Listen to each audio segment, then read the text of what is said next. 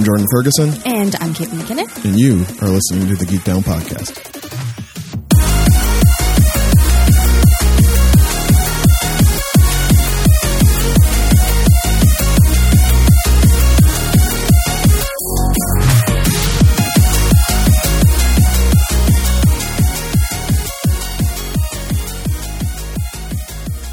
And welcome to the Geek Down Podcast, the show where two friends and fellow geeks sit down in front of microphones and try to figure out where their fandoms intersect, like a Venn diagram. My name is Caitlin McKinnon. Like a Venn diagram. My name's Jordan Ferguson. This is episode 88, and if you've liked what you've heard in the last 36 seconds, you can find us on SoundCloud. SoundCloud.com. Sounddown. Sounddown, everyone. .org. .net.org. .edu. SoundCloud.com/geekdownpod. Is it? It's forward slash. Always a forward slash. Geekdown pod. I know what we're called. It's fine. While you're there, you can look at it's where we live, and you can look at all of our wonderful episodes. You can scroll through, you can find the first one. It'll probably be slightly dated, but we're hilarious, so it's fine. Oddly enough, it was more put together than this one, 87 episodes later. So. It was. And know what? It's funny, I found that we have Murder, She Wrote on a thing, and I started just showing it to everyone, and then got sucked into the episode. It was fantastic. We have Murder, She Wrote on a thing? No, at home, like there's like one of the things we own as a household has episodes of Murder, She Wrote on it. Oh. And I guess that wasn't explained very well. And I was like, oh, Murder, She Wrote, great. And I just like, you guys have to see this. It's so 80s. And like put it on. And immediately everyone's sort of staring at me, but I'm like totally entranced by the episode. Caitlin doesn't realize 45 minutes has gone by. Yeah. People are like, are we going to dinner? Or Jessica Fletcher is just so like, she just pulls you in. Yeah. That she does. SoundCloud.com/geekdownpod. Geekdownpod. While you're there, if you like, you can actually subscribe to us. You could. You give us a follow on there. Yeah. That would give you notifications every time a new episode goes live. But if you're like... Nah, I just want it to come to my device because you don't have the time. Don't have the time. You're so busy. Yeah, you're so busy. I know how busy you are. They're busy. Just leave it be. They're busy. You don't know their life. Fired up today, people. You can hit the Apple Podcast button. Yes, you can. It will take you to Apple Podcasts. And while you're there, if you can find an extra 2 seconds to tap those stars and give us a 4 or 5 star review, that would be delightful. That would be amazing. Makes us very happy. It makes it easier for people to find the show.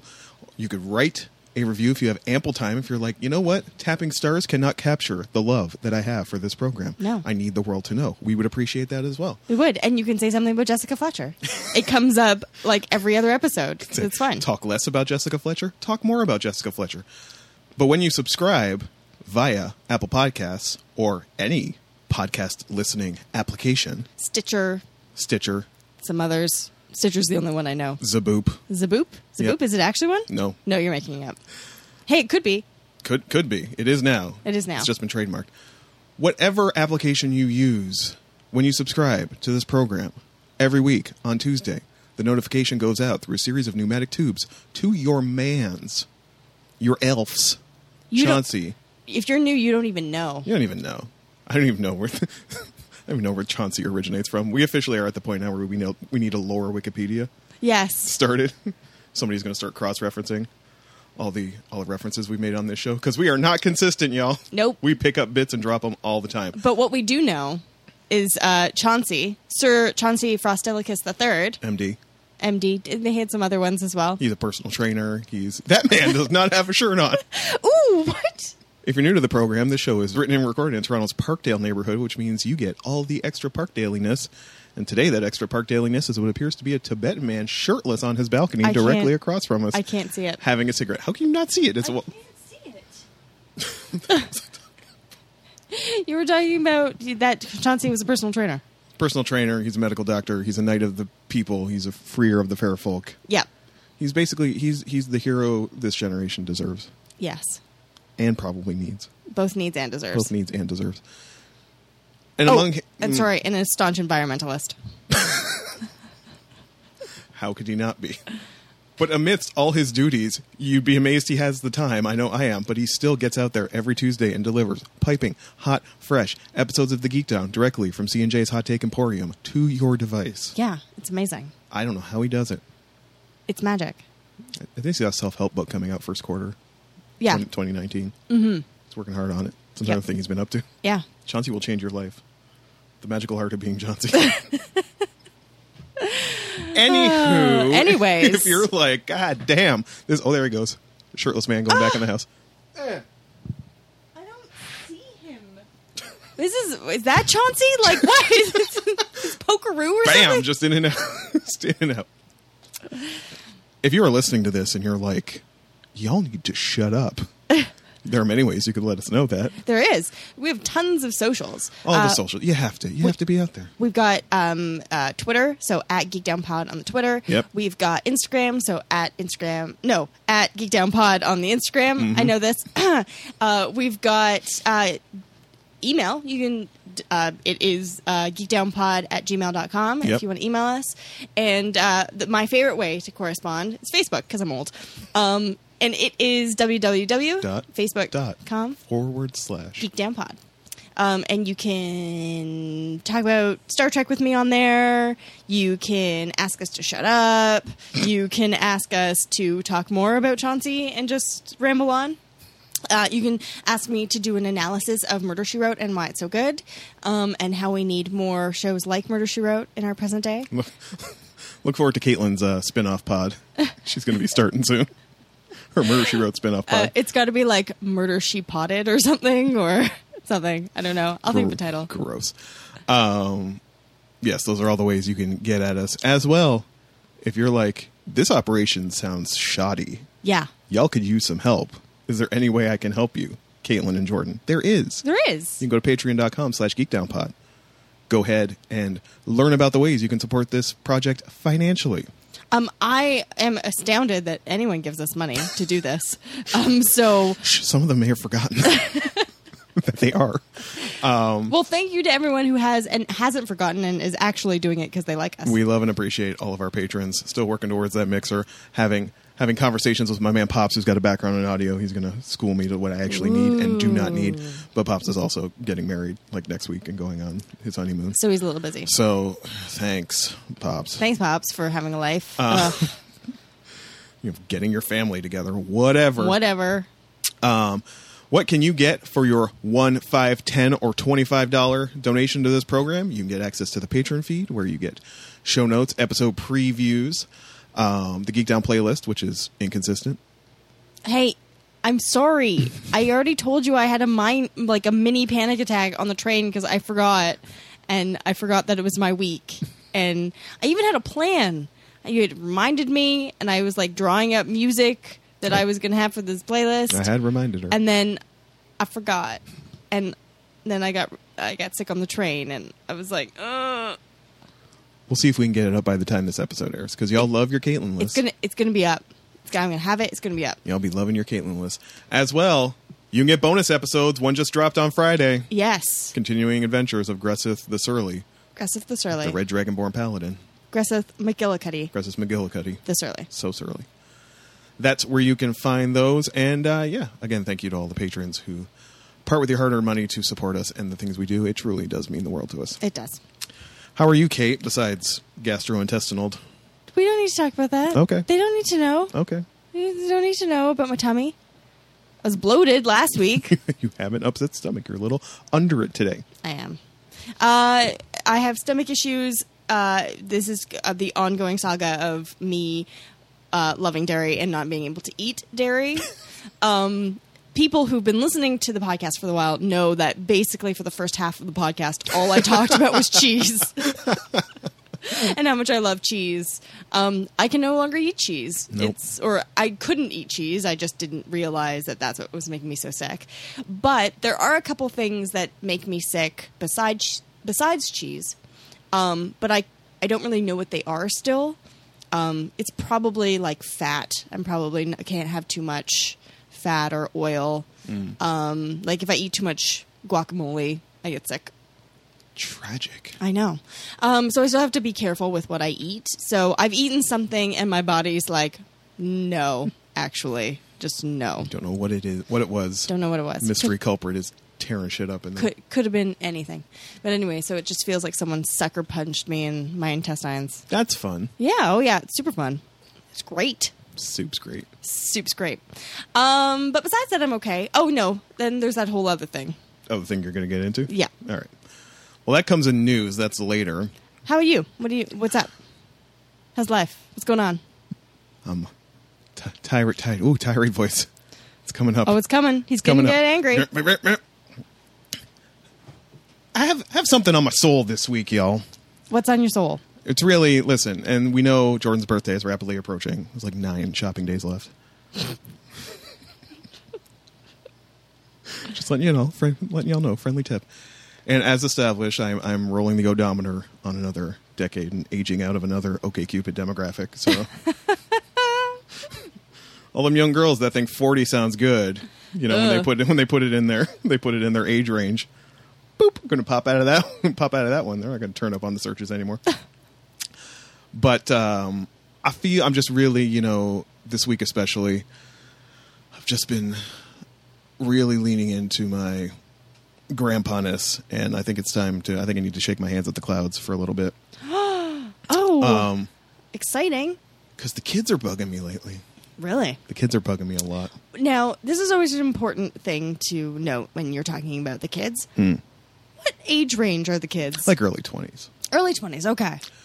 And the thing is, so it was Royalty Day recently. Okay. What is that? Royalty Day is where your man gets his check. Sorry, I thought you meant like something to do with the royals, and I was like, what is this? I've not heard of this. I forgot who I was talking to. Obviously, that's where her mind would go first. No, royalties, as in cash money, as in for the book I wrote back in 2014. Yep. Still making money. Still giving me a little guap every 6 months. Your man's already has Face Records Japan locked and loaded for that Taiko Onuki reissue. Right. Chabam, that might be coming. That trigger might be getting pulled the second Caitlin leaves here. Anyway, part of Royalty Day is I get to, you know, see the numbers on the book. I get an update. Yeah. On what it sold. It's in at about 9,100 copies. That's really good. This book sold 9,100 copies. That's fantastic. That's a thing I did. Yeah. Also, you know, I make and produce this podcast with you every week. 88 episodes. 88. If this were miles per hour, we'd be in the future. That's also a thing that I do. And maybe this is just a generational thing, or maybe it's just, you know, over humility, but like, I don't call myself a writer. Which is silly, but whatever. I don't call myself a podcast producer. Yeah. And sometimes I dip out into the shallow end where the children are playing on the internet, and they're out there, writer, illustrator, artist, director, and y'all ain't done shit.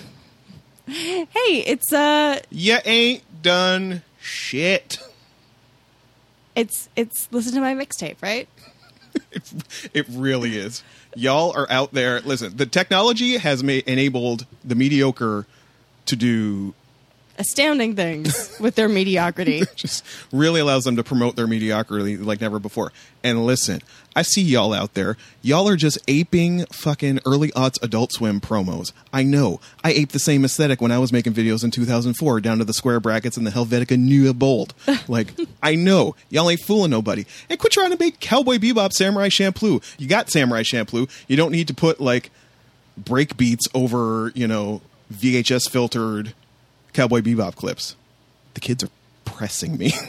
I can tell. You are agitated. But, like, this is clearly a generational thing. And maybe this is like, even though I'm technically a Zer, I'm not technically a Generation X. I'm, like, on the border of Generation X and Millennial. I'm the same. It's But I've always had a thing with self-labelers. Like, labelers. You ain't earned it. Like, maybe that's blue collar Windsor. Maybe that's generational. But it's fake it till you make it. I get y'all are faking. You're faking the funk, and if you fake the funk, your nose will grow. And some of y'all are out here knocking lamps off of tables with your long ass noses. Faking the funk. But it also has to do with like the Instagram generation, right? Everyone is an artist. Everyone is a fashion blogger. You don't have the range. And I'm not saying I do. I'm just saying, like, again, it's the loudest one in the room is the weakest one in the room. I firmly believe this. It is my life philosophy.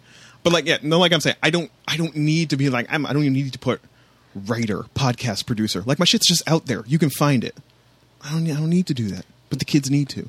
Yeah, they need the attention. Shut your mouths. Well, you have to blame society, Jordan. I don't want to blame society. I want to blame them. Do better, you fucking turds. Like, you're such an old man. And I'm loving it. I'm fully embracing it.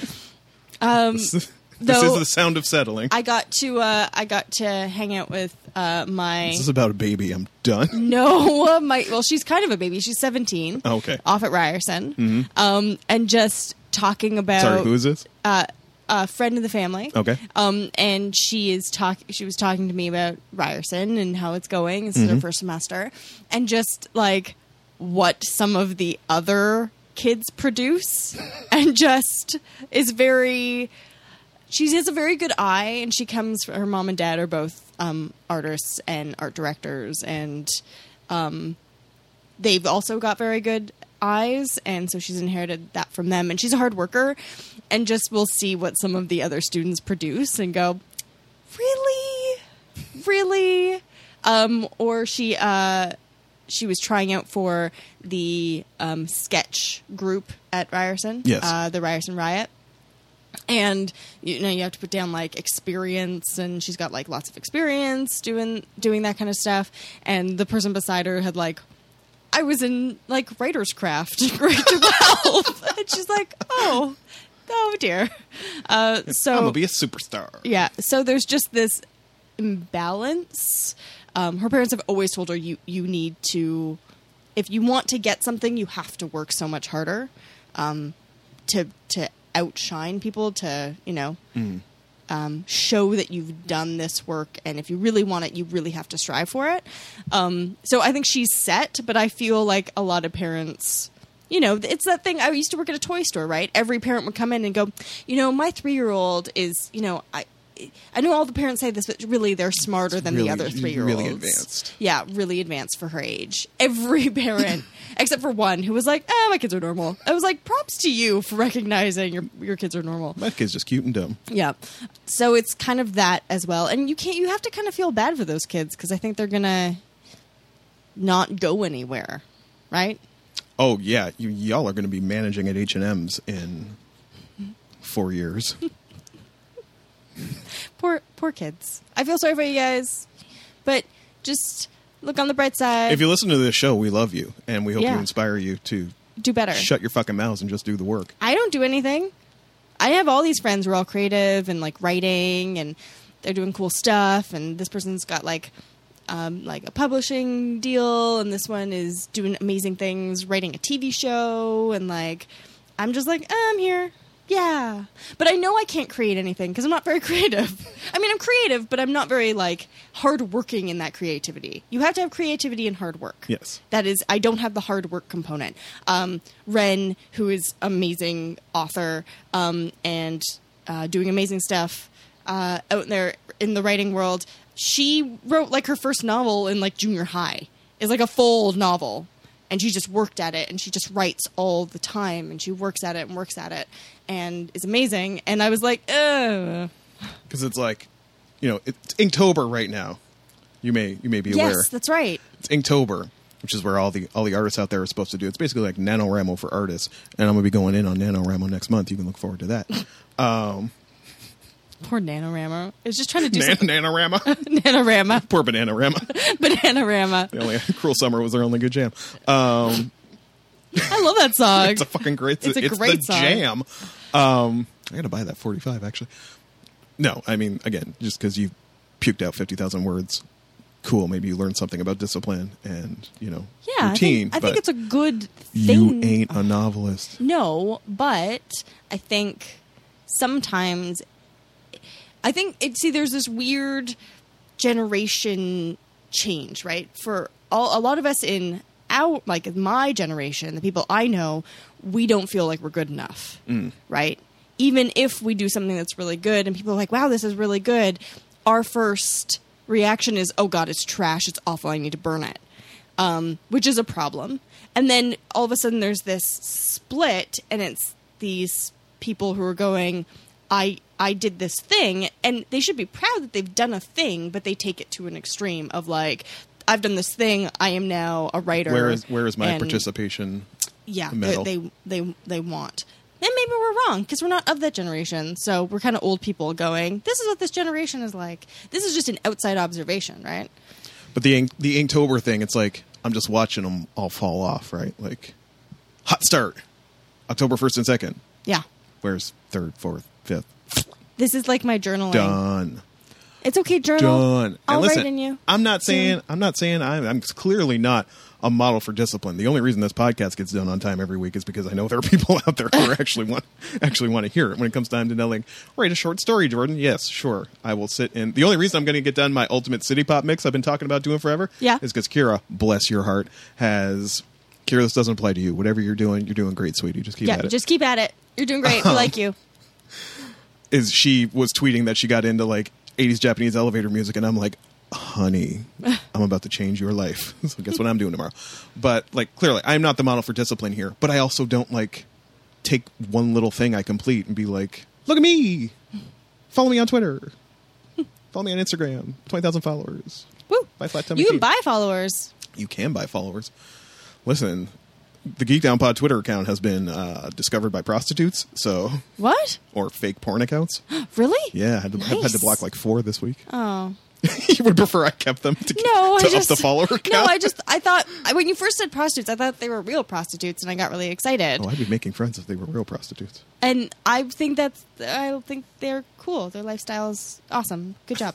But when you said they were fake, it was anyway, delayed reaction. The point is, children earn your shit. Don't self-label. If you're actually doing it, you don't need to say it yourself. Other people will say it about you. Oh, snap. It's very loud. 9,100 copies sold. NPR Best Book of 2014. What? #1 on Amazon across 3 fucking charts. What? I don't need to put that out in your face. Some of y'all been listening to this show for 88 episodes. You didn't even know I had a fucking book. That's true. Well. Buy it on Amazon.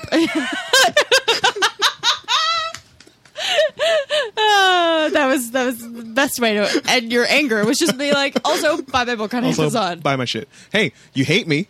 Buy it because buy it. Buy it so you can tell me I ain't shit. Go ahead. Buy it so you can burn it. Yep. Buy it so you can read it and come at me and tell me I ain't shit. Ain't gonna matter to me. I'll just be counting down the days till the April royalty day, being like, what kind of record am I gonna buy with your money? Ba-da-ba-ba-da-ba. Hey, Kate, what's happening in news today? Sexism. Actually, you have shitty news. Do you want me to start with the weird news and then we can deep dive into shittiness? I already brought up the sexism. Okay. People are like, what's sexism, Caitlin? Oh, I think they know. Well, they might not, because some people, as we found out... Sexism is having a great week this week. Well, as someone told us, the only news they get is from this show, so... I guess I gotta go into it. If you didn't know. Yes, great week for sexism. Sexism really winning the week. This is what I've had to explain to someone. Mm-hmm. Someone was like, they were like, things seem to be getting worse. And I'm like, oh, no. Things are getting better because things are getting exposed. No, yeah, women just talk more. And they're just not taking shit as much anymore. And they're just being like, pointing at things and being like, see, this shit more. So we've got all the sexual harassment. So Harvey Weinstein. That's not really a surprise. I mean, I guess it's a surprise that to some people that it's gone on for at least a decade, probably more. A studio head lorded his power over aspiring Hollywood starlets and writers, and that's like at least the plot of like 18 films that I can think of, and all pornography. Yeah, it's true actually. I've seen that one. Sorry, I just had to put that in there. There has been and then the bank behind the Fearless Girl statue in New York, who's facing off against the bull. They were charged with systematically discriminating against women and minorities. I didn't even hear that one.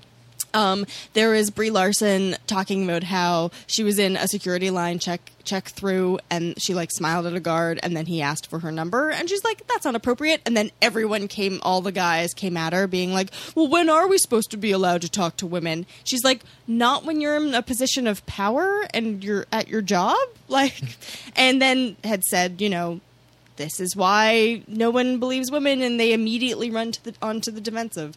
So thanks to Brie Larson for pointing that out. The Screen Junkies. Yeah, I saw that one.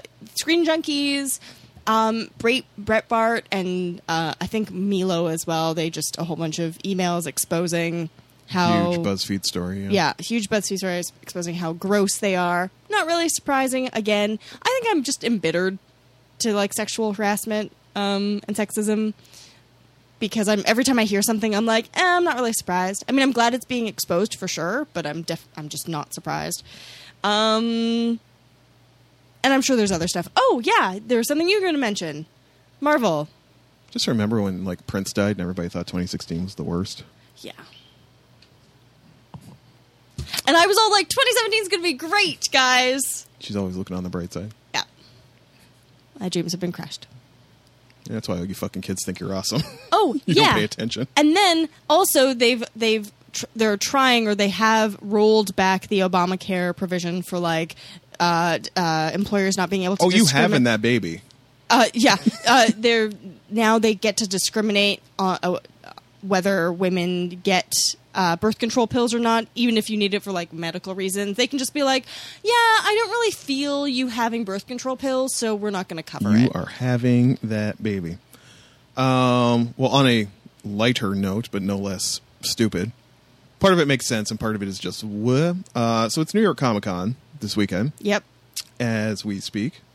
And this is one of the, I don't know, it falls at a weird time of the year, but it does. It's kind of the last hurrah of conventions for, nerdy stuff. It's the last one that any sort of news will break out. I know DC's been teasing a lot of their Batman Metal project and their Watchmen Justice League crossover type of thing. Hoopity-doo, all that type of stuff. Marvel, not having that great a time. No. On the one hand, Marvel and Netflix made the probably right call to cancel all of their Punisher-related panels and events in light of the massacre in Las Vegas. Probably rightly so. Probably not the proper climate to spend some time with Frank Castle as he busts shots all over crime families from here to Idaho. Yep. So that's the one that kind of makes sense. The weird one... Very weird. The one I can't wrap my head around. Marvel teased on their Twitter account that they were going to announce some sort of crossover tie-in, I don't know what, with a company called Northrop Grumman. Yep. Northrop Grumman is a defense contractor? Yep. Like, they make stuff for the military? Yep. I.e. weapons, i.e. Tony Stark before he became Iron Man? Yep. And they were apparently going to put out some comic where, like, the Avengers team up with these, like, quote-unquote heroes who are, like, using real tech from Northrop Grumman to, like... They were called, like, the end something generation. And the engine, start your engine type of thing. Woo! Plays on words. We all like to play on words. People, rightly so, were kind of like, okay, so we're basically recruiting children into the military-industrial complex with this. Woo! And, buy a comic, get a free gun. You don't get a gun, Caitlin. You get, like, a repulsor thing that can, like, I don't know, liquefy somebody's insides from 50 feet away. It's a repulsor gun. So this was not a good look for Marvel. They basically got savaged all over the place. Like, what are you doing? These are our fucking funny books. Like, we don't, like... I didn't even think that was what you were going to talk about. Oh, you have another one? Yeah. We'll get to that in a minute. Let me just finish up this one. So Marvel canceled all of it. They canceled whatever panel or announcement they were going to do and have outright canceled the tie-in. Good. Like, the whole project is dead. I don't want to linger too hard thinking about how the current publisher of Marvel Comics, last I heard, was a noted conservative. Maybe not as far as being a Trump supporter, but definitely like a Republican conservative type Now suddenly defense contractors are showing up in the Avengers. Marvel's statement was as follows. The activation with Northrop Grumman at New York Comic Con was meant to focus on aerospace technology and exploration in a positive way. However, as the spirit of that intent has not come across, we will not be proceeding with this partnership, including this weekend's event programming. Marvel and Northrop Grumman continue to be committed to elevating and introducing STEM to a broad audience. Okay. Some Jay-Z shrug. Okay. Just you gotta be careful how you market things. You gotta be look at the big picture. Military defense contractor. Yeah. That most people have never heard of, and that was me. I was like, what the fuck is a Northrop Grumman? Just some kind of disease? Is this like the nerdiest writer in the world about to start writing Deadpool? Like, who is this dude? It's like, oh no, they make military weapons and sell them for and have made $60 billion selling shit to the American military. Okay, yeah, no, that doesn't belong in my funny books. What I was going to talk about was at the Comic-Con, New York Comic-Con. They had the panel where it was small. Oh my God, no! I saw the retailer one. Right, the fuck, retailer I did see that one. It's a smaller retailer. Some guy got up and was like, this. Ew, why is Captain America black? Well, before that, though... You made Iceman a homo! Before that, it was we have a problem with the way we have to, buy Marvel's books, and a lot of people were, cheering. They're like, yeah, it sucks. They've got to redo this model. As has come up on the show before, Marvel's periodical sales yes. are going down the toilet. Yeah. It's not good for them right now on the publishing side of things. And a lot of this has to do with... their constant events, and tied into that and something that's been really frustrating for retailers, which is a thing we've talked about before, which was that story months ago where somebody from Marvel said something kind of, it was taken half out of context but half not, where they were like, oh, we're finding diversity doesn't sell, or that's what we're hearing from the retailers. Yes. But a legitimate beef the retailers have is this practice where variant covers, the shit yes. that pushed me out of the industry in the first place. So the new ones now are lenticular. Yes. Which means those magic motion ones. And you fucking angle it and you get a new picture type of thing. Yeah. Like Great. the little postcards you got in Cracker Jack boxes, 60 years ago. But now put them on the front of a comic and sell it for $8 an issue. I don't understand. I don't understand. Did a kid come up with this idea? Callback. Part of this as well is, as a retailer, you don't even get the right to buy the variants, which do sell. Yes. Unless you buy 25 of the regular one. Which is... So if you buy 25 of the regular one, and they're not returnable, so you're fucking stuck with them. Yes. This is the dirty shit this is the nickel and diming dirty shit that's kind of been going on in what is known as the direct market, which is comic stores, for a while now. And this is a legitimate beef, and this is what was starting to be voiced at this retailer summit. And then it took some weird turn. Homeboy was feeling the energy from the crowd. They liked what he was saying about that, and he was like, well, I'm just going to get it all off my chest. And he's and then also, it's not selling because you've got chicks and homos and people of color. We don't want those people. We don't want those people on our comic books. And it was just what? To the point where they just ended the panel. Yeah, people were booing, and there people were getting into fights. In the audience, and then they were just I think the main guy was here, I'll give my number to anyone or my email to anyone who needs it. Done. And everyone left. It was, oh my God, the PTA has disbanded. Yeah, Marvel not having a good New York Comic Con. No. And this is supposed to be their home turf one, right? Yes. This is New York. This is where Marvel's based out of. This is this shit, and they're just they're taking it from every gross metaphor. Taking it from every gross metaphor they can. Insert gross metaphor. I was just... it's been a while since we had to say it. Fucking hashtag do better nerds. Do better nerds. Really? And the report I read, took notes to describe this gentleman, and he really just sounded no shots George, but sounded like he looked like George R.R. Martin, just suspenders and t-shirt with a big white beard. Right. I got kids coming in looking for Iceman and he's kissing boys. How am I supposed to explain that? And I'm spitting as I say this, probably like this gentleman was. Gentleman, I'm being generous. How am I supposed to tell these kids that Iceman's kissing boys like a damn queer? Two better nerds. Like, you got up in public and you said that at a convention.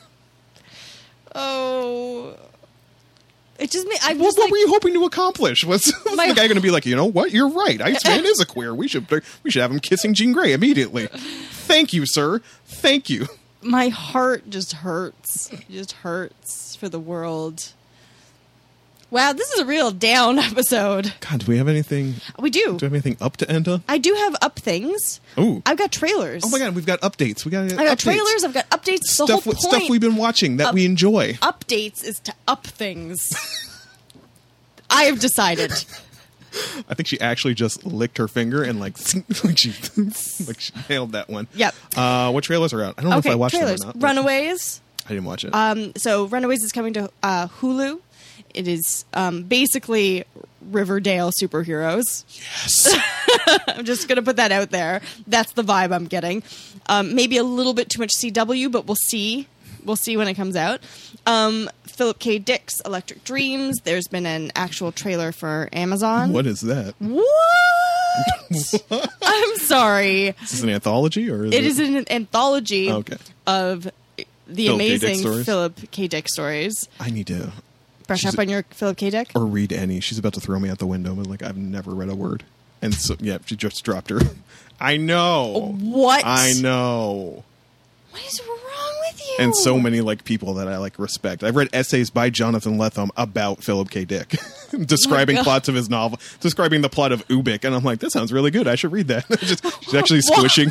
She's actually squishing her face into a black hole right now. She can't believe I've never read Philip K. Dick. Flames, the side of my face. Hated him so much. Anyways, so that's coming out, and you were definitely getting some Philip K. Dick. Anthology of Philip K. Dick short stories. And then there was a trailer for How to Talk to Girls at Parties. Ooh, I have read that. That makes me happy. It is the Neil Gaiman short story that they've turned into a movie. They're stretching this into a whole movie? Yeah. So it didn't get great reviews at Cannes, but the trailer looks fun. And... I don't know. It is a great short story. I'm sure somewhere I can find a full text just sitting on the internet. I will post it on the show notes for this. Yeah. Owe it to yourself to read it. It's very good. And that movie doesn't have a release in North America, I don't think, but I'm sure you're going to be able to find it places. Speaking of Gaiman, that's an up note. John Hamm joining Good Omens. Yes, I saw that. That makes me happy. Now we never talked about it on the show. I just sent it to you, and you got really excited. Neil Gaiman leaked the first photo of David Tennant and who's the other dude? Michael Sheen? Michael Sheen. As Crowley and Aziraphale, the two protagonists of Good Omens, which was Neil Gaiman and Terry Pratchett's novel they wrote together. It was Neil Gaiman's first novel. I read it when I was very young. I should probably reread it. I remember enjoying it, but I was soups young when I read it. I'm sure jokes were just flying by my face. Yeah, and it's such a British story. Which is interesting, because you don't like British stories. I don't, but I like Neil Gaiman. And it's basically the world is going to end. It has been prophesied it will end. Crowley and Aziraphale, an angel, a demon, and an angel, respectively, both kind of like the Earth. Yeah. They like hanging out there, and they don't want to see it end. No. And John Hamm will be playing the angel Gabriel, who is an antagonist in the show. Is he antagonist in the book? I'm trying to remember. I can't remember. Maybe I have to reread it too. We'll both reread Good Omens and get back to y'all. But yeah, that's dope. And Gaiman's actually show running that, which is odd for him. Yes, but he's trying to stretch his horizons. That he is, and he probably feels, especially after Pratchett's death, feels like really protective of this. Probably, yeah. It's like I'm not. Yeah, he's like. Well, we talked about Pratchett just being like, "Here are my books. Set them all on fire." Here's a half-finished novel. Destroy it. Destroy it. So, he probably... Gaiman doesn't want to fuck it up. You want to talk about Do Better Nerds? Sorry, sidebar. I've seen Neil Gaiman a couple times. Right. 3 or 4 times, maybe. And one time, the first one, maybe he wasn't doing a signing. Or was he doing a signing at this one? He does a lot of talks. He did. This was a talk. I think this was for the Illuminato Festival, which is a weird kind of artsy-fartsy festival that happens in Toronto. And they brought Neil Gaiman in. And like at the last second, my then girlfriend and I got like tickets in like the top corner. Ooh. Like the last possible row. And then we had to wait like 2.5 hours to like, do the line to get the shit signed. Yeah. And both times I saw him again on the Ocean at the End of the Lane tour. Maybe? Okay, yeah. His last tour that he did. Both times, because he's a machine, right? He's just like signing, talk, signing, talk, signing, talk. Both times I said things to him that made him stop, look at me, and shake my hand. Oh, that's very nice. I think we're best friends now. You think so? I think we've been best friends for a probably. while. He doesn't even know it. Poor guy. He does not. He is totally... He probably feels really Totally ill. forgot me. If he remembers, he'll feel terrible. Just be like, oh yeah, you're the only guy at my events who dresses like a Wu-Tang weed carrier. Like, but he did the Q&A at the Luminato talk, where he just did a couple of readings. He did read Blueberry Girl, which was fun. It was, at that time, it was my then lady and I's one of our favorite things he's done. But someone in the audience asked him how he felt when Terry Pratchett died. And Gaiman is the king of, like, he knows his audience and he's not above low-key shading them. Yeah. Like, he's up there in his Neil Gaiman voice, he's just like, well, I didn't feel good. He just kind of like shrugged, like, what the fuck do you want me to tell you, bro? Like, a mentor and friend died of tragic causes before his time. Yeah, this was great. And then he did tell the story about, like, you know, when he found out and how it affected him and what Pratchett meant to him. But, like, how did you feel when Terry Pratchett died? Not good? Bad? Just nerds. Before you talk, just think about each word before it comes out of your mouth. Yeah. Any more trailers? Not that I can think of at this time. All right. You want the hot rapid fire Jordan's Fall anime? Sure. And then after that, I've got updates. I'm leading into updates. So these are my updates. So I'll either do updates now, or I can do updates after you do your updates. I have a thing about it. You go first. You have a thing about it? I have a thing about my updates. You go first. Quit pawing at me. I'm not I am trying. Fine. No more pawing. I think my pawing's delightful. It is delightful. Please paw at me. Okay, there we go.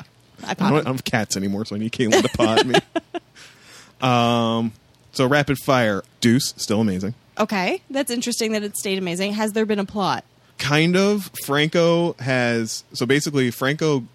gets associated with these gangsters who were holding other Francos. Sorry, James Franco playing twins, y'all. Franco 1, Franco 2. Alpha Franco. Franco 1. Lead Franco gets acquainted with these gangsters who were holding Beta Franco's debt. Right. Beta Franco is a compulsive gambler. So that's kind of the Alpha plot, is his involvement with them, and as they are trying to use him to get their fingers in more things, they start kind of like a payroll scam on a construction site. Right. You know, we just give you cash for your check, and we take a cut so you can have your money now instead of having to wait, 3 days or whatever from the bank. Right. That sort of thing. And as well, they set him up in they buy, as I say, it's called The Deuce. It's about Times Square in the 70s when it was really trashy and terrible.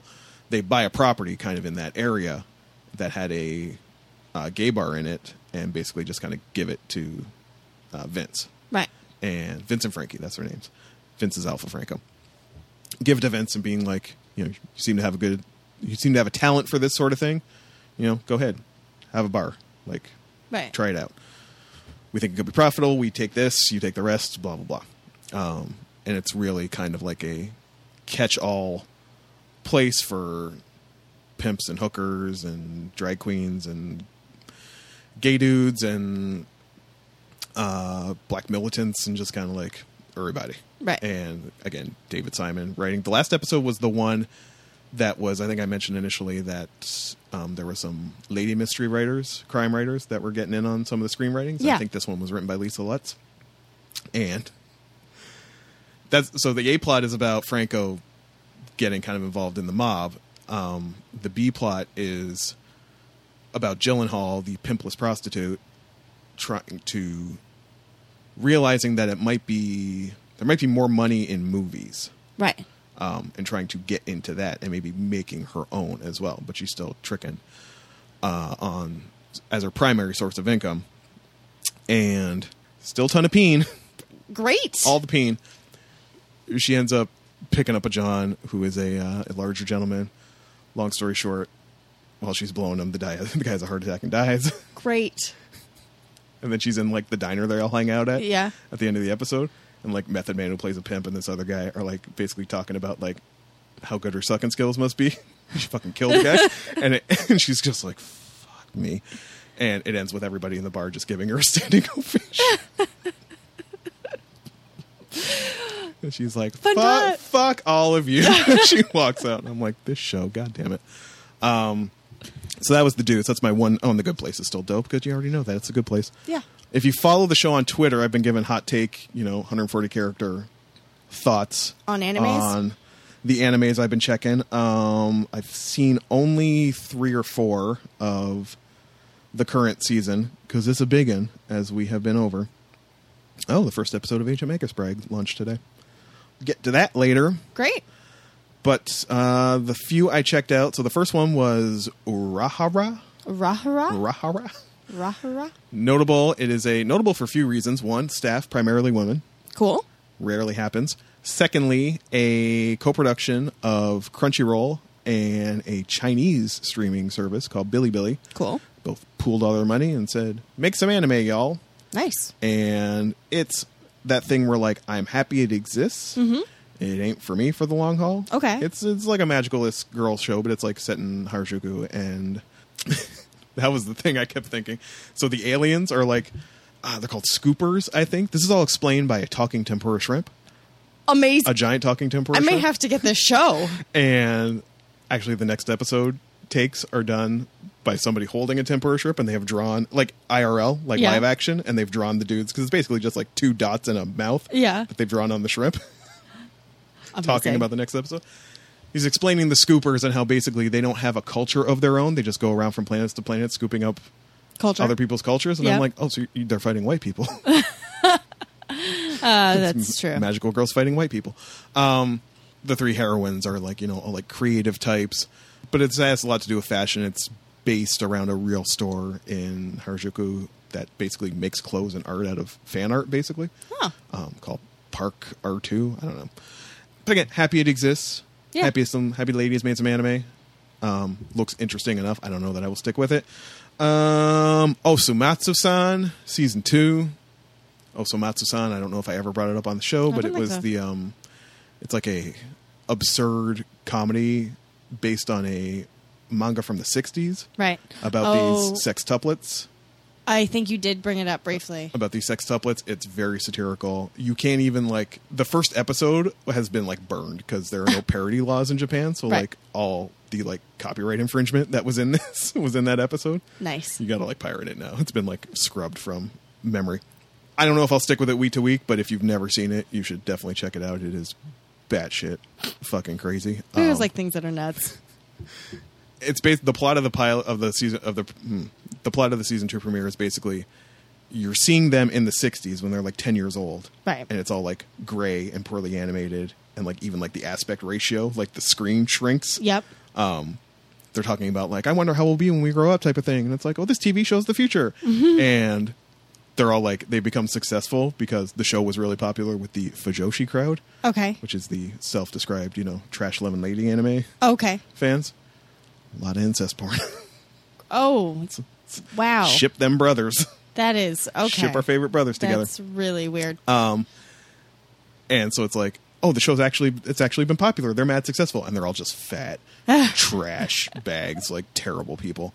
They're doing a handshake event like idols. Yeah. And they're barely paying attention. And one guy is like literally flipping up girl skirts. And it's like 200 yen per whatever. Wow. And then it's like, oh my God, no, we have to work hard to be proper. We have to be proper. And then you see like one of them and he's got like, the family and the nice car. It's very much done like a slice of life anime. And then it's all of them meeting. It's like, we haven't seen each other in so long. And like one guy goes and then one shows up and he's straight sci-fi. He turns into a robot. He's like, oh, you went sci-fi. You did it properly. And then the next one shows up with like the original plot of the like Showa era manga was just like these 6 twins were in love with the same girl. So the girl and another one of the twins shows up, but they're children and they've body switched. And it's like, you did body switching. You did it properly. And it gets to the point where one of them is in CG and one of them is live action. It's just a dude with an actual like Osomatsu-san head on. It's absurd. Like, and I don't know if I want to stay with it week to week, but definitely it's a good dip in and out type of thing. And the only other thing I think I had time for, Kate. What? Oh my gosh. Food Wars is Food Wars. Food Wars is Food Wars. You're in or you're out. One critique, though. So leading into this season is going to be, the Elite 10, who have been mentioned before. You may recall the Elite 10. Yes. Naked Apron Dude is a member of the Elite 10. Yes. Man, he's naked a lot. Yeah, he is. In this. In the other thing I'm going to talk about related to Food Wars, but so the Elite 10 is going to be the maybe not antagonist, but like the main sort of thing, leading into a moon festival, like a type of school festival type of thing, where they have to make a booth and they have to be profitable, and it's super busy. And of course, Soma runs his mouth, and now he's in something. He's in above his head. Yeah. He's like, so if I sell more than this guy on the Elite 10, then I can have a Shokugeki with him. But they apparently do, like, can you crank out 5,000 dishes a day? He's like, oh, word. No, I can't. Also, Erina, the Tongue of God, seems to be back in a more prominent role this season, which I like. But the Elite 10 are introduced on one of those, as the Ancient Magus Bride was like those OVAs were like bonuses with the manga. Yeah. There were like 2 Food Wars OVAs that were done. In between, yeah. That like introduced the Elite 10. Like if you start season 3, he's met all these people already, and they have like a 5-minute flashback, and it's like, when the fuck did this happen? Happens in this like OVA. You missed some OVAs that have not been released or licensed. Ah, you're gonna have to sail the high seas to see them. That doesn't make sense. No, people. And there was so meeting the Elite 10 was one OVA, and the mandatory hot spring trip was the second OVA. Oh, of course. And Ishiki senpai. Who really just, wants to feel the fraternity of his fellow dorm mates, have them all bond together, swinging his hips a lot, and they do a shot basically of his ass, like swinging. It's the boob effect, but with his ass cheeks. So, I mean, listen, the boobs happen way more. It's Food Wars, right? It needs to be more penis and more ass. It's got to start happening. He gets his business out there. Listen, you're either in or you're out. If you can hang with it, Food Wars is more of the same. I can hang with it, maybe less so than I could before. It's been a while since I've had it. We are slowly changing. Bam in my face like that. But it's learned a lot about Chinese cooking and the difference between Sichuan and please someone just cut out the gross bits and let me learn about cool cooking things, please. And Megumi's being taken really seriously now as a like chef. Ooh, her fish slicing up skills. She did very well in the autumn elections and passed her stagiaire, which was basically like your internship where you just went and worked for free at a restaurant. Cool to have it back, yeah. And apparently Kino's Journey just dropped, which is another one I'd heard good things about. And Ancient Magus Bag just dropped. I'll try and get to those tonight after we record. So Blood. You were excited that it was called Blood Blockade Battlefront. It's actually called Blood Blockade Battlefront and Beyond because it's the second season. I don't know when that's dropping, but I'm getting mad excited for that too. Because alliterations are crazy. There is too much anime this season. # good problems. What are your updates? You have a thing. So I have a thing. So we finished watching the first season of Good Place and are raring to go for the second one because it got really, really good and cheaty. Oh, cheaty. Oh, cheaty. Oh, cheaty. The second thing, a controversial topic. Okay. The Orville is a better Star Trek than Discovery. The Orville? The Orville is God, the Seth MacFarlane show? Yeah. It is a better Star Trek than the Discovery is. Discovery is right at this moment. Friends, I'm just going to turn my mic off because these takes are too hot and I'm getting a little... So... Get some oven mitts, friends. These takes are flaming. Third episode dropped of Discovery, and I was not feeling it. There were some things I didn't like, characters I didn't like. The captain is like too mustache twirlingly evil, and I was like, I don't know how to feel about it. I'm still totally going to watch it, give it a chance. I'm interested in where it goes. I'm interested in what it talks about. But it doesn't have the hopefulness of Star Trek. And Kayam has brought this up a couple times about how maybe it needs to be different because we live in different times. And that's a possibility. And maybe it will turn into hopefulness in some way, or maybe they will make important leaps and bounds in the show. But as it stands right now, not super happy with the show. However, main character, so she has to go to like, quote unquote, like she's in prison, right? Because she did horrible things. And they did something really cool, which is in the first 2 episodes, she's got like a weave-in, or she's extensions, or the character has put in what's it, decurler, relaxer. Now that she is not able to obviously do that or pay as much attention, they've let her hair grow in naturally. She looks really good. She has great natural hair, and I've seen her with natural hair, and I was like, oh, it's too bad that they made her have like a weave or relax her hair, but it was a character thing, and I think it's really cool that they've let it grow out. And there are some characters that I did like, but anyways, so feel weird about it. Started watching The Orville, and I didn't want to watch it at first because I thought it was going to be really stupid and gross and Family Guy, and it is not. They've made it, there are a couple things that are like stupid jokes. They've made it like a workplace comedy combined with Star Trek. But the Star Trek part of it is amazing. They deal with like social issues. They deal with cool science. That diplomacy Caitlin loves. They deal with diplomacy. They deal with really important like moral issues, and so far it's been great. Now, I've only watched 3 episodes of Discovery have come out. Only 3 episodes. Orville, I think 5 episodes have come out, but I've only watched 4, and they've been really good. They've got the carpet. They've got the music, the intro. Everything is more Star Trek than Discovery. So if you haven't seen The Orville, please watch it and let me know what you think.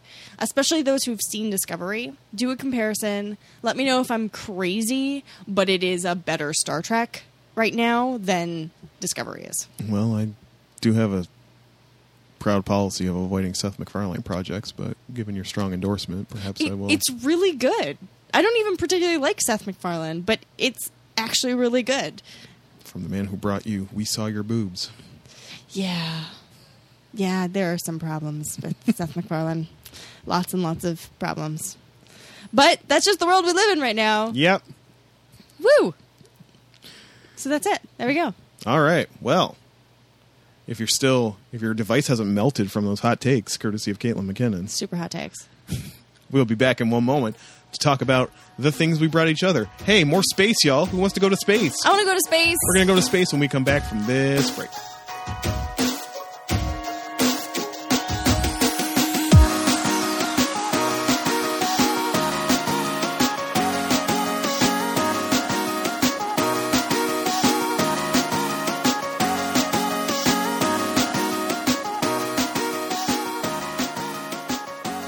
Hey, y'all, welcome back to the show. This is the part of the show where Caitlin and I talk about the things we brought each other. You know that. You've been here. But before we get into that, you also know we have rules. We do. And I would just like to say for the new people, not everyone's been here. We've got to make them feel welcome.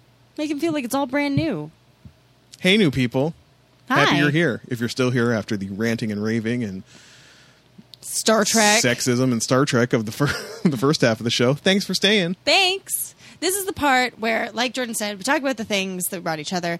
We have rules. The first one being the rule of 3. The rule of 3. If it runs in any sort of installments, parts, episodes, epicycles, you have to consume 3 of them to give the thing a chance to be the thing it's going to be. It's true. Pilots often suck. They do. It's not fair to judge things by a pilot. And sometimes things go slow at the beginning. You got to give it a chance to kind of amp up, find its footing, see where it's going to go. It's only fair. It's only fair.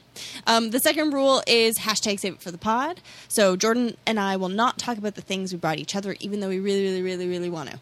We have no idea what the other person thought of the thing we brought. Nope. Because you also deserve piping hot fresh takes. Maybe not as hot as the one you got on the front half of the show, but hot enough. But hot enough. And you know what? It's the only way to have takes. Because cold takes just don't taste the same. That's not even a thing.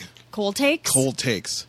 I don't know. We've done some things that are pretty cold. If you're dripping off cold takes, no. You need to rethink your life choices. It's true. Are you making derivative Adult Swim-esque videos on YouTube? Not personally. Probably. That's why your takes are so fucking cold. Oh, if you're cold, that's a cold take. That's a cold take. If you're remixing, heavy air quotes, old Cowboy Bebop tapes with lame broken beat hip hop on it. That's the coldest take you can possibly have. Coldest take. If you're using white Helvetica on a black background with square brackets. Ooh. The coldest take. Ooh. Ouch. Which is not what we bring you. Hot takes only since 2016. The third rule is not really a rule. It's more of a policy, which is there will be spoilers. You don't want to be here if you have an aversion to spoilers. Yeah, we're just going to talk about the whole thing. We're going to dissect stuff because it's space. One thing, kind of spoilery, although it seems large. So there's not, I'm sure in the grand scheme of things, it's not spoiling much. Yeah. The other thing is a movie Caitlin watched the whole thing of. It was from the 80s. And not really spoilable per se, although there is a moment that we will talk about in depth that maybe you want to know about, maybe you don't. But either way, if you have an aversion to spoilers, we get into some shit around here. We do. Really in depth. So go watch some Murder, She Wrote and drink some tea and tell me how much you also love Jessica Fletcher. Go consider how to make better art. Oh, yeah, that's good reflections on both counts. Do that too. Yeah. It's really reflective. Yeah, it got really sunny in here. Woo. Jeebus likes where we're going with this episode. Yeah. It's like, let's shine a little extra light on the geek down. He's approved. Or she's approved. We don't know. Get contemplative, like one of the things we're going to talk about, but not the thing we're going to talk about first because we like to alternate. So we're going to start with the thing that Kate brought me. Yeah. My notes are on my phone and my phone is over there. No.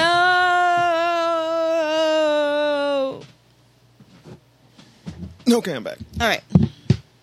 Okay. So I brought Jordan The Expanse, which I really, really enjoyed, and third season will be coming at some point, but at the moment there are 2 seasons. The Expanse is an American sci-fi television series that aired on Sci-Fi.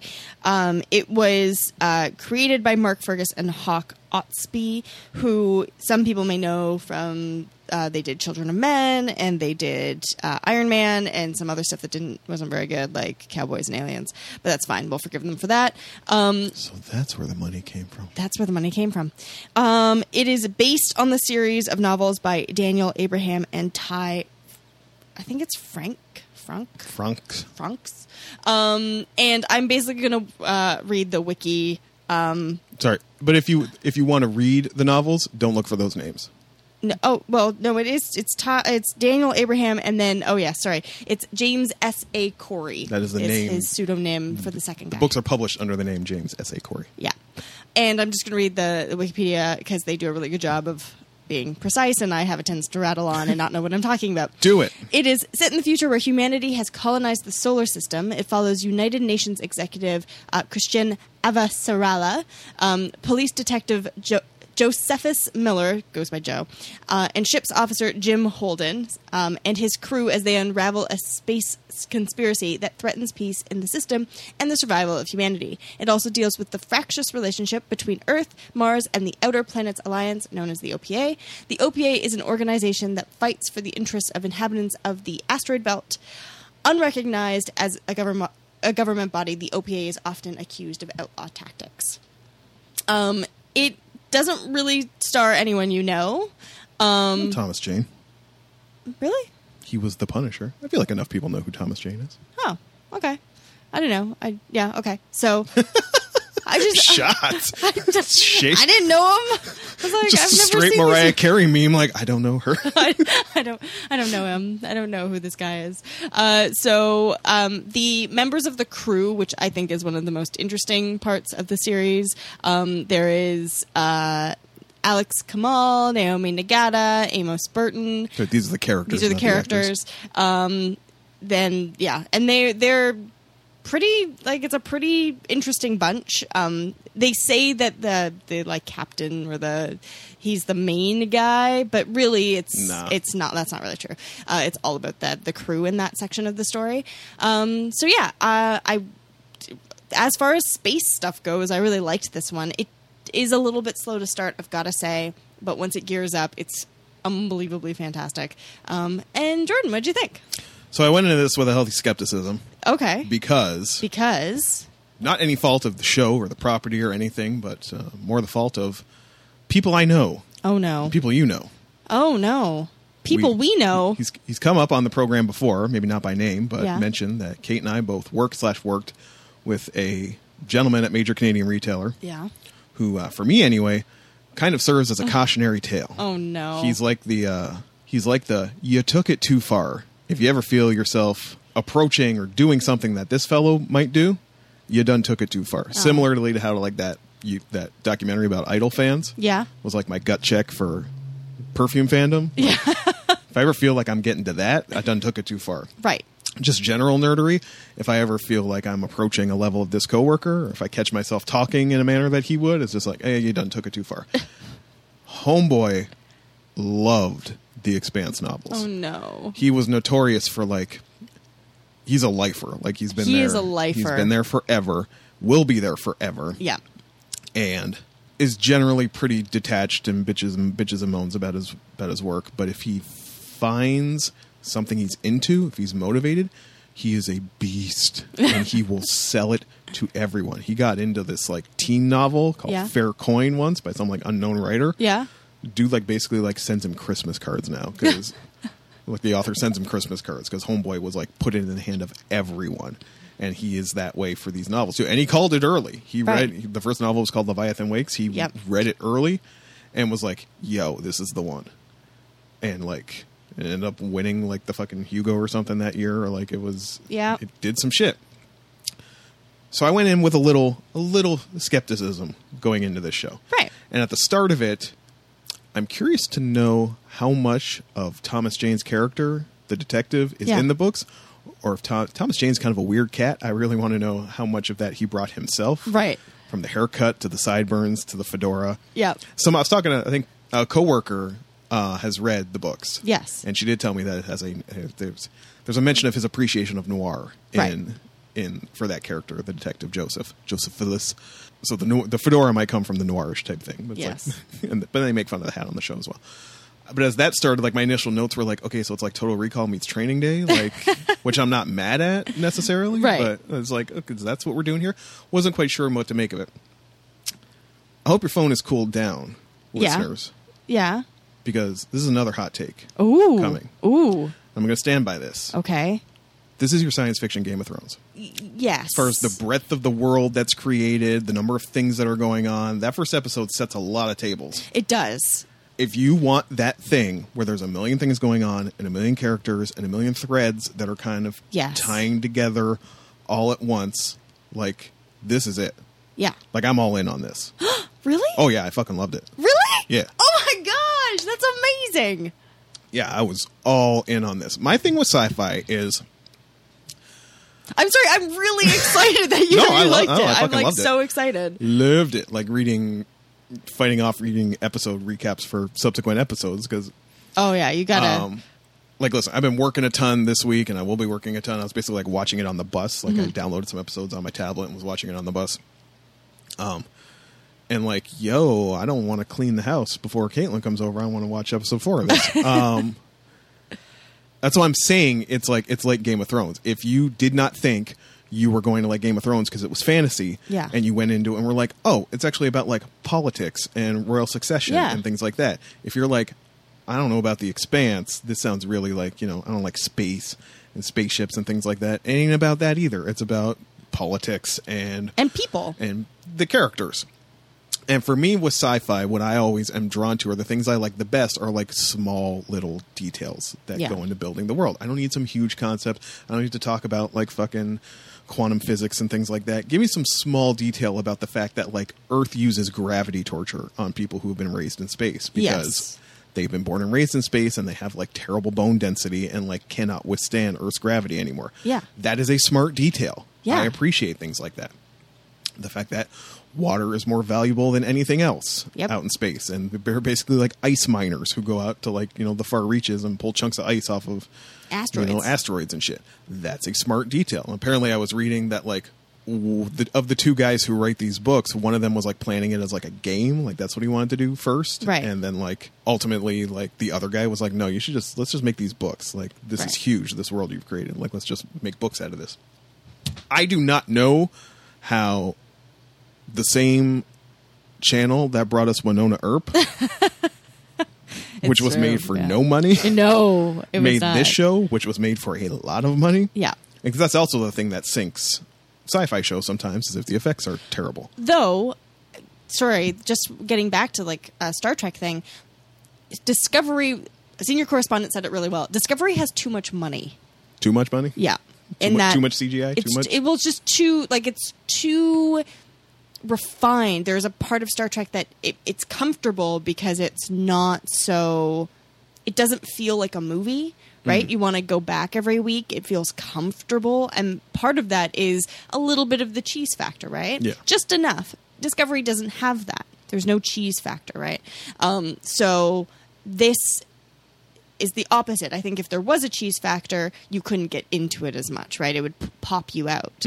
And it's not funny, whereas Star Trek, they had funny moments. Yeah. This is a very like serious, interesting show that dealt, like you said, with politics and societies and the military, and there's so much going on, and I think you need that extra level. So our three threads, which Kate kind of mentioned, are you basically have the crew of this ice miner ship. Yes. Which replies to a distress call. Yeah. Or isn't going to reply to a distress call. They're going to ignore it. Ignore it, which they're not supposed to do. Yes, they're mandated if they hear it by statutes or laws or whatever that they have to answer it. But they wipe the logs, or the captain orders them to wipe the logs. And this dude, I don't remember his name. Again, I never remember characters. Vaguely Latin-looking guy. We'll just call him the Exo, because he's a dude who's like, he's from Earth, but he like... Oh, you mean the main character, like the Exo, like the one of the main characters.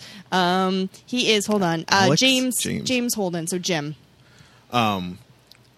He is up late and listening to it, and manages to draw out or enhance it enough so he can hear like some woman's voice, and he ends up logging it anonymously. So now they have to go out and get it. Turns out to be like a trap from someone. We don't know who. The main freighter is attacked and destroyed. They are stuck on this life raft, basically, the shuttle that leaves the freighter. They're stuck on that, and they end up getting rescued / taken prisoner by Mars. Yes. Because Mars and Earth don't really like each other. They're having it's a Cold War. Yeah. It's always very tense. The other part, the Thomas Jane part, the noir, detective type stuff, takes place on Ceres. Yes. Which I always thought was pronounced Ceres, but either or. What moon is that? Astronomy girl? Is it near Saturn? Jupiter? I don't know. No, it's not that far. It's the belt. It is a moon of something. I think it's one of the big asteroids. Is it an asteroid? Now I'm looking it up because I have my phone. These are real things, apparently. Yes, they are. These are real places. So yeah, the belt is one of the places where they, mine water and supplies for Mars and Earth. Yes. Yes, sorry. Ceres is the largest known asteroid, the only dwarf planet in the inner solar system. Mm. And it is very, like I said, my first thing was like, it's like Total Recall. If you've ever seen Total Recall, the whole vibe of Ceres and the belt is like that. It's the lower class, the people who are just being used to provide supplies for Earth. Earth primarily? Yeah, Earth. Earth technically is running the show there. Yeah. And Thomas Jane is a detective who's got this newbie that's why I said it's like training day 2, because he's like, born and raised on Earth. He's never really been out there. Thomas Jane is the born and raised belter.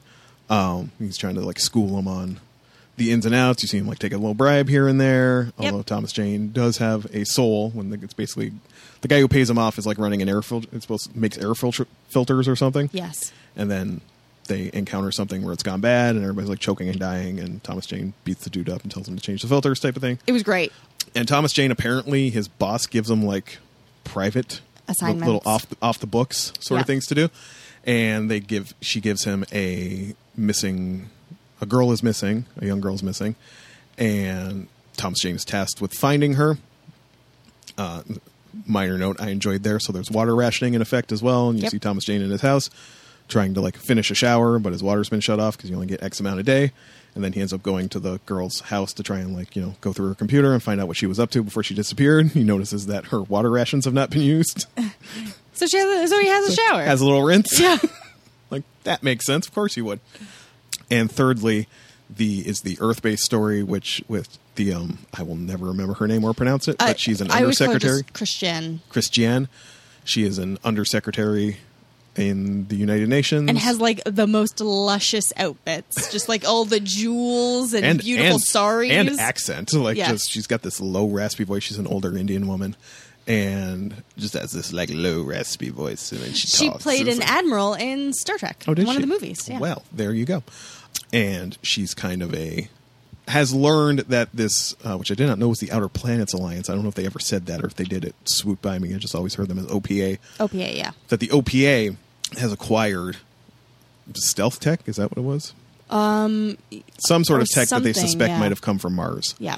And you see the political side of her basically kind of double-crossing, was it her ex-husband? I don't know what any of her relationships were, but... Yeah, she just knows a lot of people. She knows a lot of people, and apparently has a lot of power despite her actual title. Yes.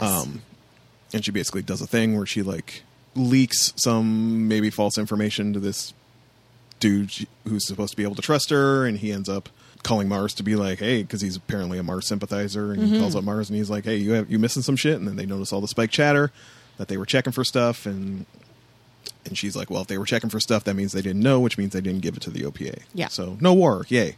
Yay. Basically, what you come to find is that how the threads start to tie together is that the girl that Thomas Jane is looking for was on the ship with the distress signal that they answered. And all the threads kind of and at the beginning there is a very this is why I say Game of Thrones as well, because we recall Game of Thrones started with a dude finding a White Walker, and you're like, what the hell was that? That was very odd. Yeah. The Expanse starts with presumably this girl that Thomas Jane ends up looking for, like in some weird Dead Space, meaning the movie and game property sort of thing, like space horror type of thing. And maybe it was just my tablet or the sun shining on her or something, and it was really dark. I couldn't tell. Like that was not a human, right? No. Well, there was something wrong with that human. You see her on the ship, yes, and there's just dead bodies floating around everywhere. Yeah. Good effects. I think they did that whole underwater thing with her hair, so it looked like she was weightlessness. She was in space. Space, y'all, and. Yeah, you see some sort of, might have even been blue-eyed. Yes. To keep the White Walker thing. Or it was thing. blue-ish. Keep the White Walker thing going. Yeah. Something not quite human is there. Don't know what the hell's going on with there. Yeah. If those are the people responsible for shooting the freighter, or for this ship that is rapidly approaching, the Martian ship that they're on. Yeah, this show is fucking great. Yeah. It's really well done. And I was... listen, we've talked before about sci-fi shows. You think Winona Earp. You think these kind of lame... under budget, they're fun, and there's a certain caliber of nerddom that appeals to, which is not necessarily me. That's what I went into this thinking it was going to be. But it wasn't. It was not. Surprise! No, you fucking knocked it out with this one. And I knew you had seen it and loved it. You talked about it before. You especially start, and you haven't had a chance yet, but you especially start to absolutely love the crew. You get real invested in the crew. Even the interrogation scenes, whatever that dude was doing in the Mars interrogation scene, he pops some pill, and then he I even want to know if those are actual interrogation techniques. He'll talk, and it's the usual leading statement type things, but then he just keeps repeating things at them, and it's it's a very odd scene to watch. And there's all that kind of pseudo sci-fi. Are there is he reading their mind? Yeah. Or is he using some sort of psychic kinetic ability on them, or is that a thing that exists, or are they learning? It's just, that's really interesting to me as well. It's that balance between something that's really hard and real to maybe things have started to change, right? Or aliens as well. And even reading a plot synopsis of the book, I don't know how much the show gets into this, but as far as they were able to colonize other places because they found something. Yes. And I don't know, did that comes up in the show as well, or it's or complicated. How heavy it's alluded to, but they found something that allowed them to wormhole basically, which allowed them to develop these outer areas. And I know there are aliens somehow, kind of. That's really complicated. It's the thing that they find, it's not outer planet. It's when you think about our solar system, it goes Earth, Mars asteroid belt. And that's what separates the huge expanse between Mars and then like Jupiter. Think that it's actually relatively close, but there is still technology that was found to make it so space travel was a little bit easier. They get into that way, way later. It might even be beginning of second season. So that doesn't really, they don't touch as much on that. It's more about this like conspiracy and the politics and stuff and this Cold War atmosphere. And it just, the crew just, you get, it just is awesome. I love the crew. I'm lukewarm on the crew. You're lukewarm on the, well, you know what? You haven't spent enough time with him yet. I haven't seen much with him yet. Yeah. Are we ever going to find out what he should have known? What he should know? Who were we talking about again? Jim. Jim? Blondie, the last thing she said to him. It's probably, there's something you should know, and she got blown up. I'm pretty sure she's probably pregnant. Okay, that's all. That's what I assumed it was. I was assuming that's what it was. It's not like he finds out later that she was like some like fucking OPA agent or something. No, okay. No, yeah. All right. Well, this is a 9, y'all. A 9? Holy smokes! Holy Toledo! Like I can't sell this to the listeners enough. As far as the like, if you were averse to Game of Thrones but ended up loving it, because of what it actually did in a fantasy setting, this is the same thing with sci-fi. Oh man, and it gets so much better too. I'm looking forward to finding out. Yeah. All right. Well, that was awesome. I'm really excited about that. Yay! Yay! Moving on to will be a much more complicated discussion, I'm sure. It will be much more complicated. I was like, man, Kate loves space. I loved this movie. Let's talk about this. Yeah. Problem is, it's slow. It is slow. We're going to get into that. Who wants to get meditative, y'all? So this is, it's funny, in an effort to promote the show, I actually ended up doing this thing. There's a woman, I can't remember her name. It's, I'm about to say her name is AM Cosmos, but no, that's her Twitter handle. Her name is Lauren Orsini, I think. She runs a site called Otaku Journalist. She writes about nerdy stuff for Forbes of all places, and like also contributes to Anime Feminist and whatnot. Anyway, she has a thing that she just kind of like leaves up on the internet, and if you choose to submit to it, you can. It's called Anime Origin Stories. Cool. Where it's a bunch of blank questions, like questionnaire basically about your history in anime fandom, how you found it, what was fandom like, how did the internet play into it. Right. So I filled all this stuff out, and maybe, hopefully, if she chooses to run it and promote it, we get a little juke for the show. But one of the things I was thinking of was, one of the questions was like, what were the popular anime when you were coming up? And it was like, well, there weren't any. Yeah. It was like Sailor Moon and Dragon Ball were like ruling the roost. Moon. But as far as like what was popular was what you could find. Yes. Like you just bought what you could find. If the shit turned up, you bought it. And one of the ways you found out about things were basically, the sizzle reel trailer that ran when you bought, if you bought Ghost in the Shell, Manga Video would have the like, here are some of our other titles. You would see some image or a quickie shot of another anime in their catalog and be like, fuck, that was dope. What was that? And this was one of them. So when it turned up at Music World in Devonshire Mall in Windsor, Ontario, I scooped this up and was really kind of like one of those things that like, oh, anime can do a bunch of different things or tell a story in a much different way than other things would. So this is one of those things. So this is a movie with 100% rating on Rotten Tomatoes. Wow. That's weird. Kate might take issue with that. This is Royal Space Force, The Wings of Oneamis. So yes, contrary to earlier reports, it came out in 1987. Thank you, Internet, for lying to me. Still written and directed by Hiroyuki Yamaga when he was 24 years old. 24, kids. Aim high. 24. And this was the first cinematic feature release by Studio Gainax, which is a company that we've talked about before. They did FLCL, they did Evangelion, they did Nadia, they've done a bunch of stuff. All the stuff. Talk about them all the time. And they have an interesting story enough in themselves. They were basically a bunch of amateurs who came together and started making stuff, and this was one of the things they made when they first started doing things.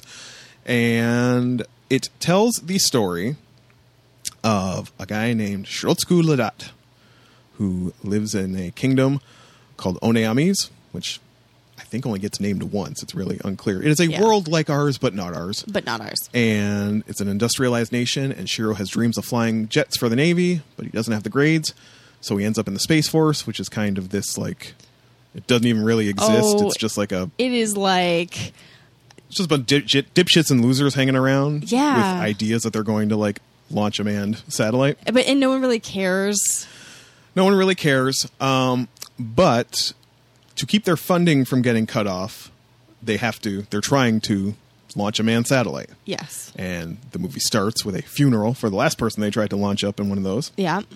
And the Space Force is a joke. Nobody in there really believes in it type of thing, except for a few of the higher-ups. But after an encounter with a very pious and devout religious woman named Rukini, Shiro starts to think that maybe this can bring some purpose to his life. Yes, and actually starts to focus and try and he applies to be the first astronaut and to get involved in that, even though the second he volunteers, everybody's like, oh, is there anybody else who wants to do it? But to everyone's surprise, he actually kind of gets his shit together, and to everyone's surprise, the Space Force simultaneously kind of starts getting their shit together. There are montages, people. So many montages. These like old dudes who have been working since for like 60 years on these propulsion engines and whatnot. And basically, as this starts to get more successful, and looks like they might actually pull it off. Some political tensions with a neighboring nation starts to happen. Basically, the government is like, oh no, you're launching this rocket because we want to goad them into attacking to launch a military strike so we can go to war. And because everyone loves war there. Everybody loves war. Anyway, ends with this really kind of tour de force rocket launch sequence that I think is like the selling point of the movie. Yeah. Comes a little too late. It's a long movie. It is very contemplative. It is very slow. There are a lot of pregnant silences. And it has a scene that we will have to get into in a moment. But Kate, first hot takes. Was this even bearable to you, despite being about space? It's really confusing because there are interesting things in the story, and some of the animation was really interesting. Like the scene with the lady with the like floor cleaner. Like, amazing scene. Absolutely amazing. But the pacing of this movie is so all over the place. The story's all over the place. Honestly, in some regards, it's one of the most anime movies because tons of anime is like taken stuff from it. Pregnant silences. Yeah, is yes. Anime to a T. Yes. And that maybe is a problem. There are things that just don't make any sense. One of them is, and we were talked about, we were going to talk about this, so I'm just going to launch right into it. Let's get into it first. Okay. Like, I'm going to say 2/3 into the movie. Yeah. Shiro is feeling the pressure of being... This is after the assassination attempt, or this is after the assassination this attempt, is before the assassination. Oh, shit, is it? Yes. Damn. This is before the assassination It's the attempt. only explanation I had for this. There's all this pressure and all these people asking him, like, there's tons of poverty in their world and stuff that isn't great, and this woman's asking him these questions about it, and she's basically yelling at him for it, and he's feeling weird about everything and seeing Do you think we should be spending, it's the same shit they say about NASA, right? Yeah. It's like, should we be spending this money on this when people are starving in the streets? Exactly. He's just a guy who wants to go to space and doesn't have answers for all of this and is feeling really weird, and he goes off and finds this girl who he has feelings for. He's spent time with her. Yes. A lot. And he starts handing out flyers with her first, right? Yes. And then they go back to... And then they go back to her place. Her house has since been torn down. She had a small house. Yeah, because her aunt owed money to... there's like plot points that are like really... You're like, what? Can you make this way simpler? But anyways, her aunt owed money to... The power company. The power company, and so the power company is going to build a power station where the house was, which doesn't seem to make any sense at all. But she's living in this like barn near the church that she goes to, sort of thing. And anyways, and there's this child, and the child is weird. I do not understand the child. Like, there's no need for the child. Anyways, so he is staying with her, and he's being real surly. He's being really surly, and like she's trying to, like, he won't come to the table to eat. He's like sleeping on the floor, and she like brings him food, and he just like turns away from her. And she's making, then another scene, the next scene, she's like making flyers, the ones that she hands out, and he's like looking at her legs. And then she goes off, and she has like, there's like a space divider, a screen, and she's changing, and he just like freaks out and tries to rape her. Yep. Out of nowhere. Yep. For no reason, with no provocation. Yep. He just like tries to rape her, and the and she's like tits out, and she's fighting against him, and he like it's awful. And then she takes like a vase and like he has a moment where he catches himself for a minute. He like locks eyes with her and is like, and then she like clocks him with a candlestick. Clocks him with this like vase or candlestick or whatever. And then that's problem one. That's problem one. And then the next day, she like leaves the house, and he comes after her and is trying to apologize, and she's all like, "Oh no, it's fine. Like, I'm so sorry I hit you. I shouldn't have hit you. You're such a nice guy. I shouldn't have hit anyone who's such a nice, wonderful man like you are." And he's like, "But," and she's like, "No, I'll never forgive myself, but hopefully you can forgive me," and like walks away, and it is never spoken of again. It's a real... There's no need for the scene. It's a real... There's no like, it doesn't do anything to the story. It is like, I went online and tried to being like, in the past 30 years, yeah, has anybody written a defense or an explanation for why this scene happens is in the movie and why is it there? And like, listen, I watched this when I was in my 20s, and I was like, that was fucking weird. Why the hell did that happen? Yeah. Do I just not understand art? Was this just something that was written by a 24-year-old dude who, like, I don't know? Well, though, I gotta say... we need to show that we know how to animate tits? Like, I don't... I have to say, anime does this a lot, where people just do, like, horrible, gross things that are completely out of character. It's like, do you think it's arty? Because there are no words spoken in the scene. The only thing I found that could be considered a quote-unquote defense, or that maybe it was an attempt to recontextualize this scene, is that... it's the scene. Blogger was basically like, everybody talks about that scene. Nobody talks about the scene that comes before it, where Shiro has gone. I can't remember the order of things, but he's basically gone to the house, and she's not there. Yeah. Or he's been there for a couple days. He's kind of hiding out from the pressure of being an astronaut. And she goes, quote, to work. He kind of mentions this in an offhanded comment. He's like, oh, is she gone to work? Has this weird moment with the kid where he basically like chokes it. And yeah, like, and the kid doesn't ever talk to him. The kid's got like a drawstring like top on, and he kind of like pulls one of the rings and like but pulls it too hard, and the kid's like tipping over, and then like it's choking her, and then he lets go, and the kid falls on the floor and like doesn't move. And then he tries to like pull her up, and she doesn't, and he like smiles at. It's just is this art? Is this art? I don't know. But anyway, Rikini comes back. Yeah, it's been raining. It's raining. He's gone out to meet her. To try and give her a towel or whatever, so she doesn't have to walk totally in the rain. They get back to the house, dry off. She takes her shoe off. Yeah, and there's water in it. And money falls out. And she kind of like grabs it embarrassingly, like shamefully. According to this blogger, to him, that could suggest that she was prostituting herself. Right. For money. Right. I never took that from the scene. It would... possibly explain. No, it wouldn't. No, it wouldn't. But I mean, for this character and in the time it was done, you know, toxic masculinity, you know, here is this, you know, the maiden or the whore type of thing. It's like, oh, here is this, you know, I was holding you up as this, you know, paragon of virtue. You're the reason that inspired me to even do all this stuff, because you were supposed to be better than all the rest of this shit. But you're not. And I'm a 24-year-old writing this script trying to capture the nuance of how a man would react there. And it might be like, well, fuck it, I've been on my best behavior up to this point. If you're just, you know, selling it to people who don't care about you, I deserve it, type of thing. None of this makes it defensible. No, and it has nothing to do with the story. And I think that's pulling it out of thin air anyway. You see her like cutting grass at some point, or like, you know, clearing a field, which I assumed when he said, which I always assumed for the 20 years since I've seen this movie, when he says, "Oh, is she at work?" That's the shit she was doing. Yeah. Prostitution never entered my mind. Does that even sound feasible to you at all? Or yes, only now because you've said it, and him being all sulky afterwards. Now it's the only thing that would explain why he's so sulky. Yeah, which makes sense. We don't understand art, and that is fine with me, because if art needs to be that, like... If art needs to be rapey, we don't need it. We don't need it. We don't need it.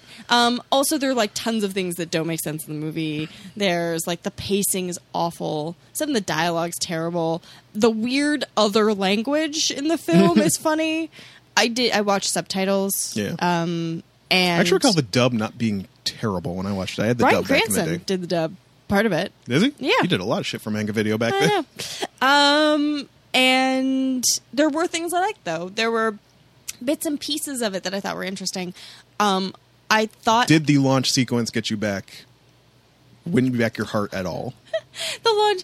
Okay, so there were a couple scenes. Launch sequence, the like fight war launch sequence was amazing.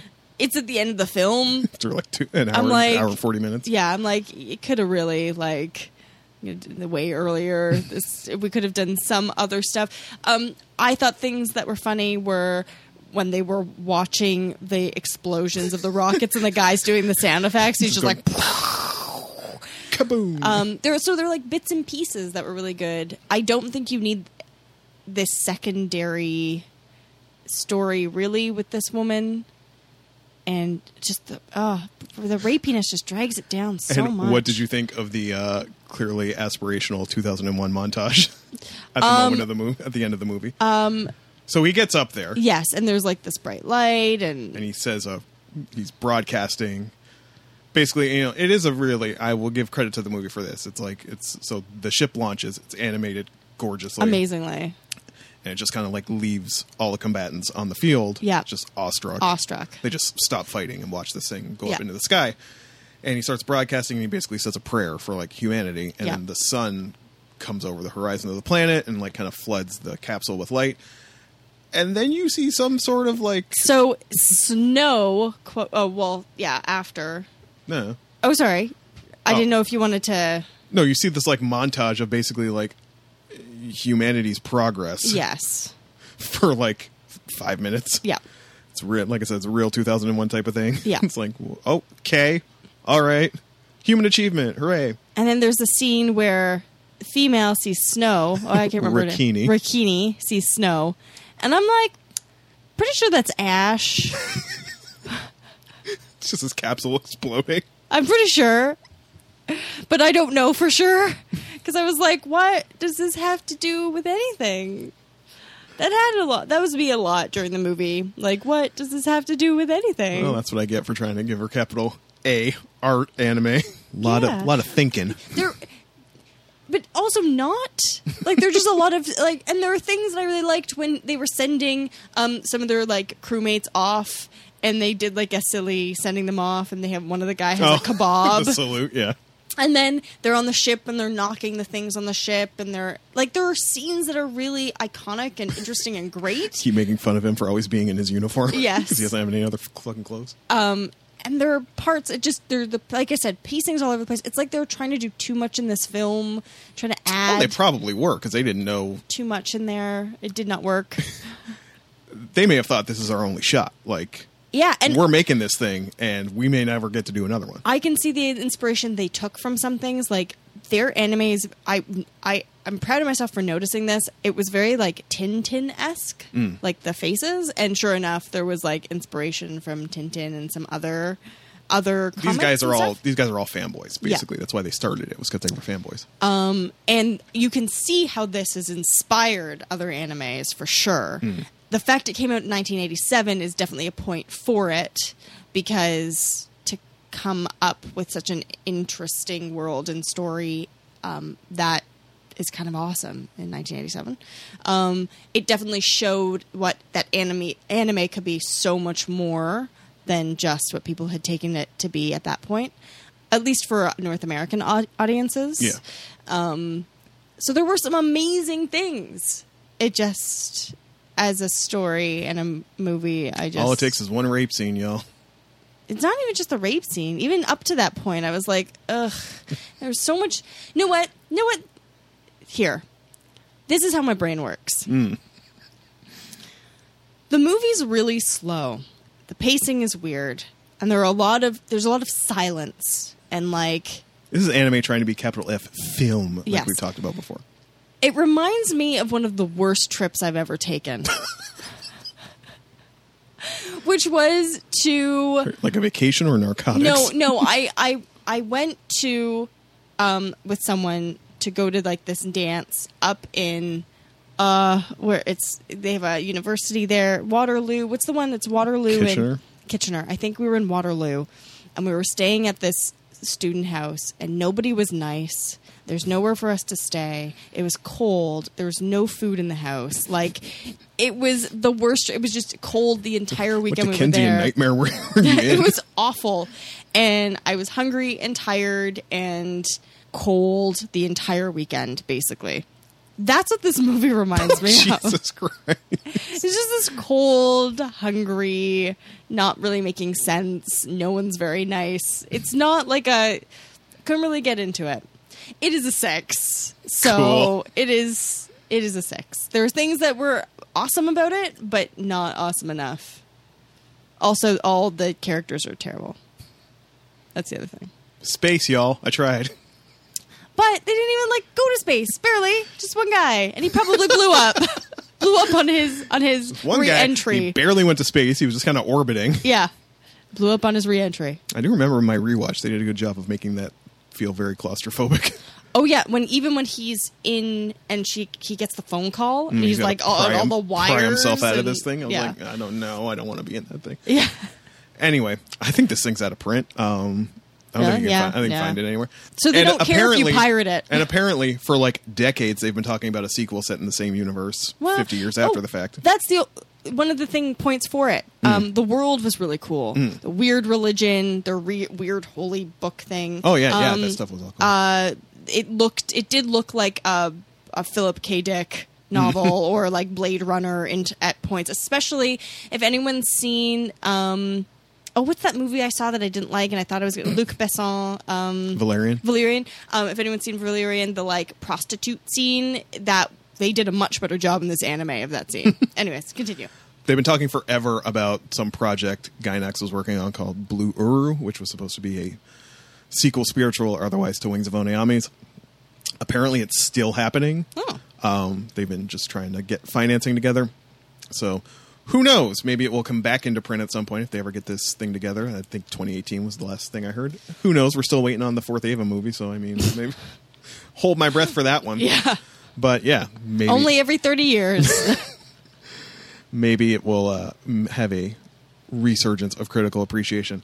Anyway, we have been chatty as fuck this episode. We have. So chatty. Caitlin glancing at that time clock like, holy shit. Wow. Really? Yeah. Yeah, because we've been chatty, and we're going to get out of here. So if you, like we said, wanted to find us, we're on soundcloud.com/geekdownpod. Feel free to rate and subscribe with that Apple podcast button. Yep. And you get magical episodes that come right to you. If you want to get at us, as Jordan always says, you can do so at our Twitter, which is at geekdownpod, our Instagram, which is also at geekdownpod, our email address, which is geekdownpod@gmail.com, and our Facebook, which is www.facebook.com/geekdownpod. Yes, sir. And I think that's it. Oh, and if you feel like you maybe perhaps would like to either know more about the show or possibly support us financially, we would love that. We would. You can go to patreon.com/geekdownpod and find us there. Yes, you can. All right. Awesome. My name is Caitlin McKinnon. My name is Jordan Ferguson. Theme music is by Rob Gasser, and we will see you next week. Bye.